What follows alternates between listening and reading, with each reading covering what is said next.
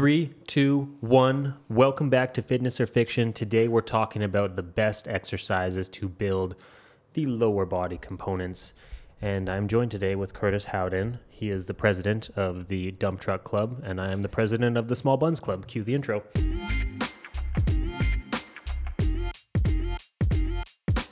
Welcome back to Fitness or Fiction, a podcast dedicated to cutting through the hype of the health and fitness industry. Every week, we dig into a new topic and help you wade through the real information to make solid decisions on your fitness journey. Before we go into lower body, did you still want to talk about rhomboids and whatever other things you wanted to talk about? Yeah, we didn't talk about rhomboids. Is a rhomboid that like electric vacuum that rolls around and cleans your house automatically? Yeah, that's a Roomba. Oh, okay, my bad. As opposed to a rhomboid. I don't think people know what the rhomboids are. Do you want to enlighten us via miming? Yeah, so... Audio miming. Yeah, rhomboids. Think about in between your shoulder blades. They go slightly top to bottom, like coming from the spine down to each scapula like this. So they technically do downward rotation. And they retract the scapula. So, you know, when people say, yeah, I retract, but don't allow them to kind of go up in the middle, that's kind of what the rhomboid does. So if your back looks like the inside of a spoon, you might have underdeveloped rhomboids? Yeah, that would hurt somebody's feelings so bad. Well, I didn't call anyone out. If you looked at a person that said that, man, that's so mean. Yeah, but correct. That is also correct. Did we talk about lats? I don't think we got lats. We got pecs. Did we get lats? Lats don't matter. It's all about pecs. Okay. You're so upset. Okay, lats. Best exercise for lats. Do you get 2 exercises or 3, Mr. Howden? You got to give me 3. 3? You needy, beautiful person. Nice. Okay. So the lats are very much like the pecs. There's 3 main divisions. They're a fanning muscle group. They all converge on the insertion on the humerus, like under your armpit here. And then they come down to your iliac crest, down in your hip, to your lumbar across like 45 degrees, and then over to your T-spine, your thoracic spine. So it's kind of like horizontal from your arm up. For me, if you only gave me 3 exercises, I would absolutely choose pull around in the according direction for each one. A pull around. How can you audioly describe that? So where your starting point is from really depends on what part of the lat you're trying to work. The bottom part of your lat coincides. It's the exact opposite movement as the top part of your pec. So if you think about like an incline press, pull back down and across the other way, and that's iliac lat. If you're doing like sternal press, which is more in the middle, then do the opposite and it's lumbar lat. And if you were to do kind of pressing high to low, like a dip or something like that, do the opposite and pull your elbow around, and that is thoracic lat. So you're essentially just choosing 3 different cable pull variations at varying angles. Correct. How do we dumb that down for people? Take a cable. Think about pulling your elbow down and narrow. Regardless of what angle it is, it's going to be lat. So is the cable eyeball height? It actually doesn't matter. You can choose low, medium, or high, and that'll change which lat division you're working. But the big thing is the elbow path. Elbow path should be narrow, because that's your lat pulls on the humerus, not the shoulder blades. So if somebody's doing a lat pull down with their hands wide, it's not that it doesn't have any lats in it. They'll be supportive for sure. But when somebody says squeeze your shoulder blades together in a pull down, that is going to be a rhomboid dominant pull down. Mm-hmm. So if you were to give me one drill for rhomboids, I would absolutely say wide grip chin up, which isn't popular PS. It would be pull up because your hands are over top, but that isn't going to be a popular answer. Most people aren't going to like that, but something that's wide grip, pulling high to low. Would you need to try to like arch the back more to like kind of lift more of the chest? Yeah, get those rhomboids working, get those shoulder blades further together. I like that drill. You can do like a high row, elbows up and squeeze.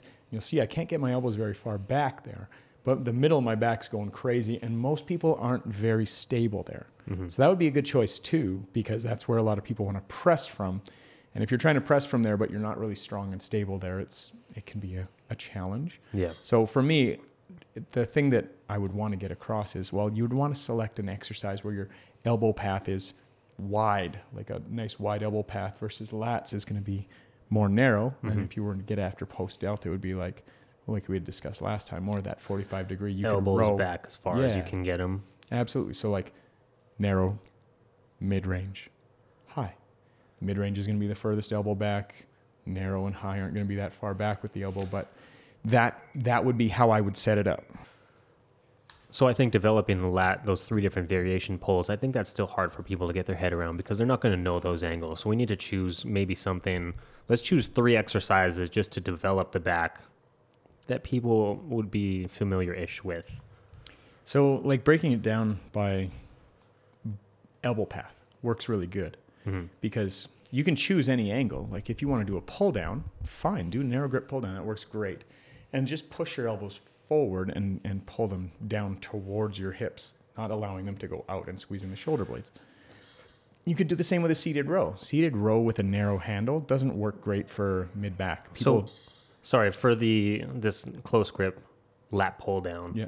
pulling the elbows down to the hips, I think, is a hell of a lot of a different cue than rather like lifting your chest up and trying to arch the back and squeeze the shoulder blades. So you're talking about a little bit of like scapular protraction. Like, are you rounding the upper back to squeeze those lats in the bottom? Yeah, so basically what I would kind of, it gets kind of nerdy, but like you don't have to protract, but the lat doesn't attach to your scapula. In very few cases it does, but it's not a primary mover on those scap. So what you want to think about is you want to think about pushing the elbows forward and making this nice circle around, arcing let that motion. arm arc. And at the bottom, you want to take that scapula and push it the direction that the cable is going. So if your cable is attached there, your whole shoulder girdle goes away from it. And it's not that I'm trying to move the scapula, it's that I'm trying to take the humerus through a larger range of motion. And that's really what differentiates when I'm training my lat versus my rhomboid. And it is a misnomer because it doesn't mean that the rhomboids are uninvolved. They're still holding the scapula on. It's just what's acting as a stabilizer, what's acting as a primary mover. And in the back, you've already alluded to this, the back is a complex area to work. There's a lot of different angles and a lot of different ways to change it. And it tends to be one of the least understood areas when I talk to people about it. Yeah. So if we're on the same page, the 3 best exercises for overall development and growth and health, I guess, in the back. We're talking growth, though. Like if you want a big back. You talking about V-grip lat pull down is on your list? That could absolutely work. I would usually do it single arm, but it doesn't matter. You can do it bilateral. Single arm if you got more time, dual arm if you're running short on Sure, time. do it. Cut it in half. So what's the second one? Something wide grip. So you could do. How do you feel? Yeah, you could do like high elbow row. You could do high elbow like wide pull down. But something to get your shoulder blades coming together with your elbow in this kind of wide out sort of position. Okay. And really, when you see people that have great backs, they can do really simple exercises. But if they can target these areas well, it's like, okay, I do something with my elbows narrow, do something with my elbows wide, Yeah. and then I do something mid-range. It's going to be like, wow. The back, the thing is, what makes a physique is shoulders. On a man is shoulders. You see the people that are winning bodybuilding contests and physique contests, shoulders are the foundation. Yeah. And for women, shoulders and butt. I was going to say for people, I guess, lifting out there, I found being in the industry a long time with a lot of guys, they want to like try to lift as much as possible. You're on the floor, you're on like the stage. So it's like always lifting heavy is chosen over quality of movement, I guess. And I think with those high, like wide elbow ranges, like you're going to be way weaker. Like my seated row compared to a high elbow wide row, it's like what, double? Yeah, well, seated row with a narrow handle, the elbows are going to be low. It's lat dominant. It's going to be strong. Very strong. But people have a hard time backing off the weight, even if the intensity is still high. Like they can't do much. It's just, it's kind of like just sucking it up and getting her did. But when you see like a Meadows row, like a 45 degree with a barbell rowing up, when you see somebody that's really strong on that, you know that they're really freaking strong because that's a post-delt row. And when you see somebody that's strong there, just wait till you get to lats. Are you talking about a landmine kind of like Meadows row? Okay. Yeah. All right, so that's the back. Yeah, that's the back. Big juicy back, Right. like the 4 turtles. The 4 turtles. Okay, lower body, glutes. Glutes. You want to start this one off? AKA the toilet seat. I just So I what are can't we believe going? I didn't say Philly last one. Top 2 exercises? Like if you're gonna do Scottish, you got to say Philly. Yeah, I look at the toilet seat on that Philly. you did. You texted to me after. It was like, man, it was crispy. I didn't hit it right. Yeah. Glutes, what do you think? Top 2, top 3? Oh man, yeah. So I would be actually pretty comfortable. Like if we say 3, yeah, I would choose something that was closed chain, like a glute bridge. I actually really like glute bridges from the floor. It limits your range. Like a lot of people that are talking about Kaz glute bridges now, and Kaz has locked in the anatomy really well and the setup and everything. And I'm a big fan of that for ease of setup. So when Kaz does his glute bridge, is it elevated or is it on the floor? He does shoulders elevated almost all the time, but Okay. it's a limited range because when you're doing a glute bridge, you should see a vertical shin. When you start seeing the knee come rearward, that's when you're shifting pressure off of the glutes, and the knee coming rearward is actually shifting into the lumbar and the Yeah, quad. you want the shit just vertical the That's whole right. time. So the Kaz glute bridge is just saying we're going to use only the spot where we're getting the most load on the glute fibers. Yeah, to me it's like half a bridge, roughly. It's kind of like the top end of a bridge. Yeah, so But- you don't go down all the way. Yeah, and people get sensitive about it. They're like, "Oh, it's a hip thrust." It's like, no, it's not. It's really not. It's focusing on one particular muscle for a particular reason. So I would choose that for sure. RDL would be my Barbell. second. Barbell or dumbbell RDLs. I actually really like trap bar. How do you define RDL to people? When I was younger, I think I defined it wrong. I used to define it as like the top half of a deadlift, but it's really not. No, it can be more, but like even Romanian deadlifts in general, you can say hamstring or glute dominant. Okay. And hamstring dominant is going to be your legs are almost straight.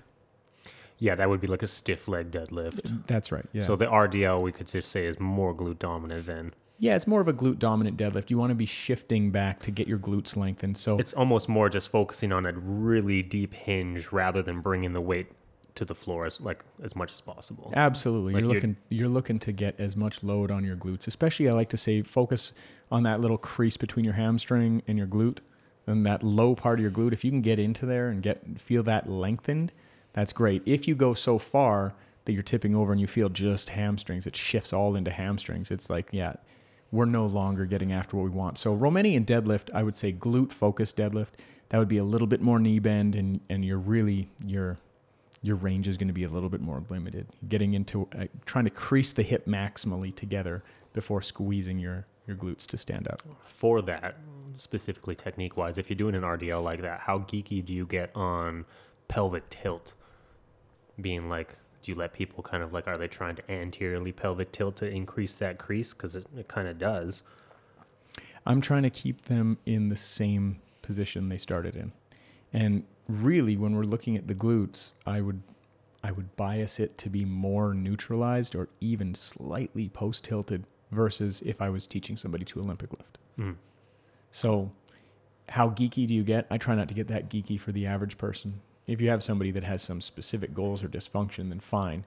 But, for the most part, I just say, yeah, leave it neutral, and we're going to try to find our hips. But the best 2 cues that I've found is tuck your chin down so you don't overarch your lumbar. Overarching your lumbar is just going to shift load into there. Mm-hmm. So I really don't like the cue of overarch and get deeper into that crease by anterior tilting, because what does that is your lumbar. And what do people so often say? Oh, it just hurts my back. It's like, yeah, you're overarching. Don't do that. Yeah, 12 years ago, I was like, oh man, RDL's right in the back, lower back, perfect. Yeah. You can use them to train your back. You can. So, Kaz Bridge, RDL. The last one I would say glute kickback. Absolutely. So How do you like to line that up? So I like to. Oh man, it's either that or like a drop step lunge. But Let's say glute kickback. if we do a glute kickback, we're going something open chain, right? So you would want to set it up so that instead of straight forward and back, it comes a little bit in at the front and it kicks a little bit out at the back. So slightly diagonal. Yes, slightly. You like it standing? 10%. Standing is really great if you have the right boot to step into. It works really well. I like it like a half kneeling position, kind of like you're about to do a dumbbell row-ish, but like a higher bench. So you can kind of get like the supporting on the knee and then the other leg's kicking back. Yeah, I like to put my other hands in front, and then I can also set this sling up so I can have my knee up by the hip, so I can get a longer range through. But it's one of these things where if you just chose three things and you were like, yeah, Cas glute bridge, RDL, and then you can go ahead and get into the kickback sort of zone, those would work well for me. I don't think we're spinning any new information on that either, because all the girls on TikTok, this information is pretty common knowledge for every girl that's flexing booty. Flex and boot. Flexing booty. What would you choose for hamstrings, Eric? That's a tough one. Hamstrings and quads I get torn up on, primarily because the only time my legs truly ever blew up was when I was just Olympic lifting like 5 days a week and my legs just exploded. And before then, they never, like if I was doing leg extension, like my quads never exploded. You could feel the quads, but they never exploded. Same thing with hamstring curls. I never got development until I was smashing my legs every day, just squats and pulls and deadlifts and everything. So I don't know, like if somebody wanted to blow up their legs, I don't think isolating those areas is the way you would want to go about it. So I'm kind of lost on quads and hams. Okay. Quads. You want to start with quads? Yeah, and like I could say leg extension. Yeah, so leg extension works really good. It does, but from my experience, I've noticed very similar to you that it can't be on its own. Okay, so I'm not the only person. Like leg extension is a good part of a program, but if it's on its own and you're not using some pretty interesting protocols, it's going to be really hard to get the sort of development people want. Mm-hmm. But people talk trash about the leg press, man, but leg press and hack squat, those are like high on my list. If you're looking for quad development.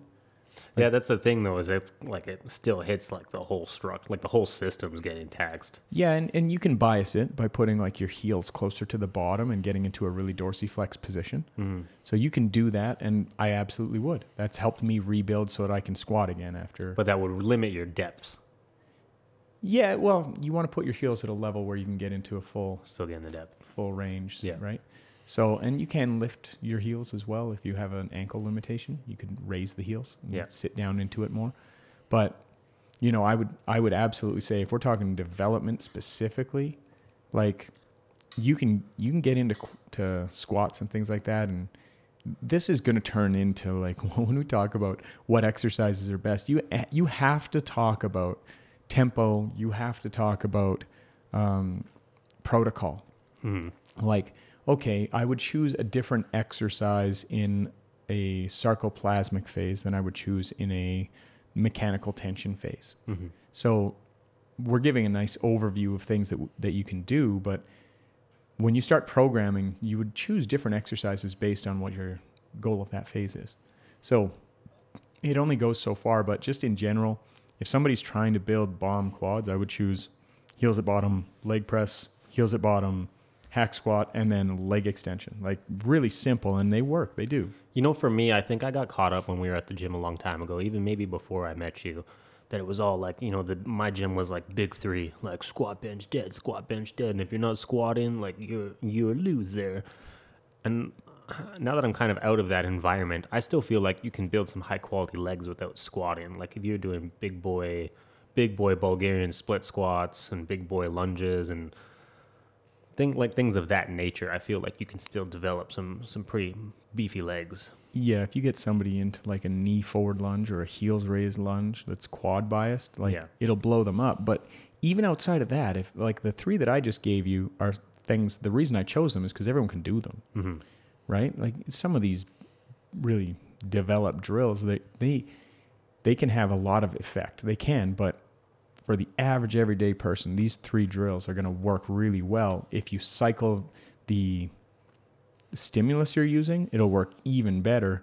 And the biggest thing that I notice about people on legs is that they just stick with the same protocol too long.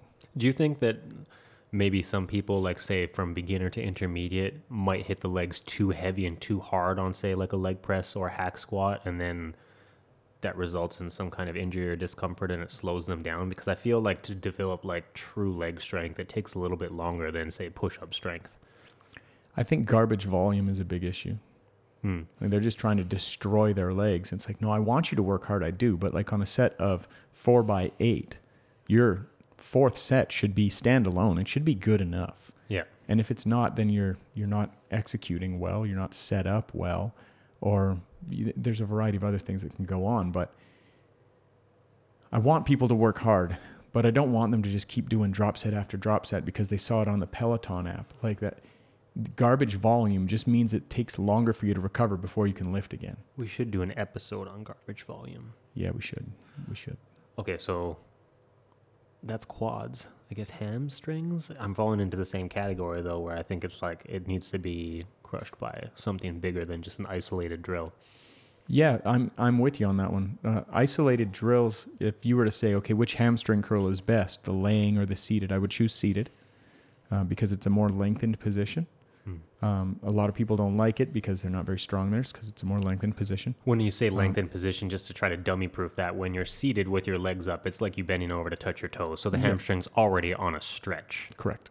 Yeah. So I would choose seated hamstring curl for that reason. I don't want to give both because I don't want to kind of muddy the message.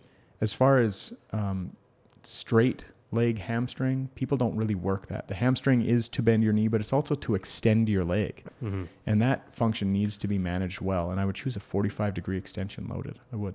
So like a back extension. Yeah. A Roman chair. Is it a Roman chair? I think you can. The Romans call it that. The 45-degree angle on that one will bias the hamstrings really well, whereas a GHD is a little bit more glute. But if you get that 45-degree one and you really lock that in as far as technique and load, it really is tough. Yeah, and I guess that would work better than like a stiff-legged deadlift because at the stiff leg, when you're starting to hinge so much, it's going to start more core, more low back. Yeah, I think when you start getting to the boundaries of your flexibility in an axial-loaded drill, that's going to be a higher level drill. That's all. I'm not going to say it's dangerous or anything like that. I'm just going to say that people should probably get really good at the 45-degree bench before they start getting into the stiff-leg RDL. Mm-hmm. And so I would choose that one. I would choose the hamstring curl.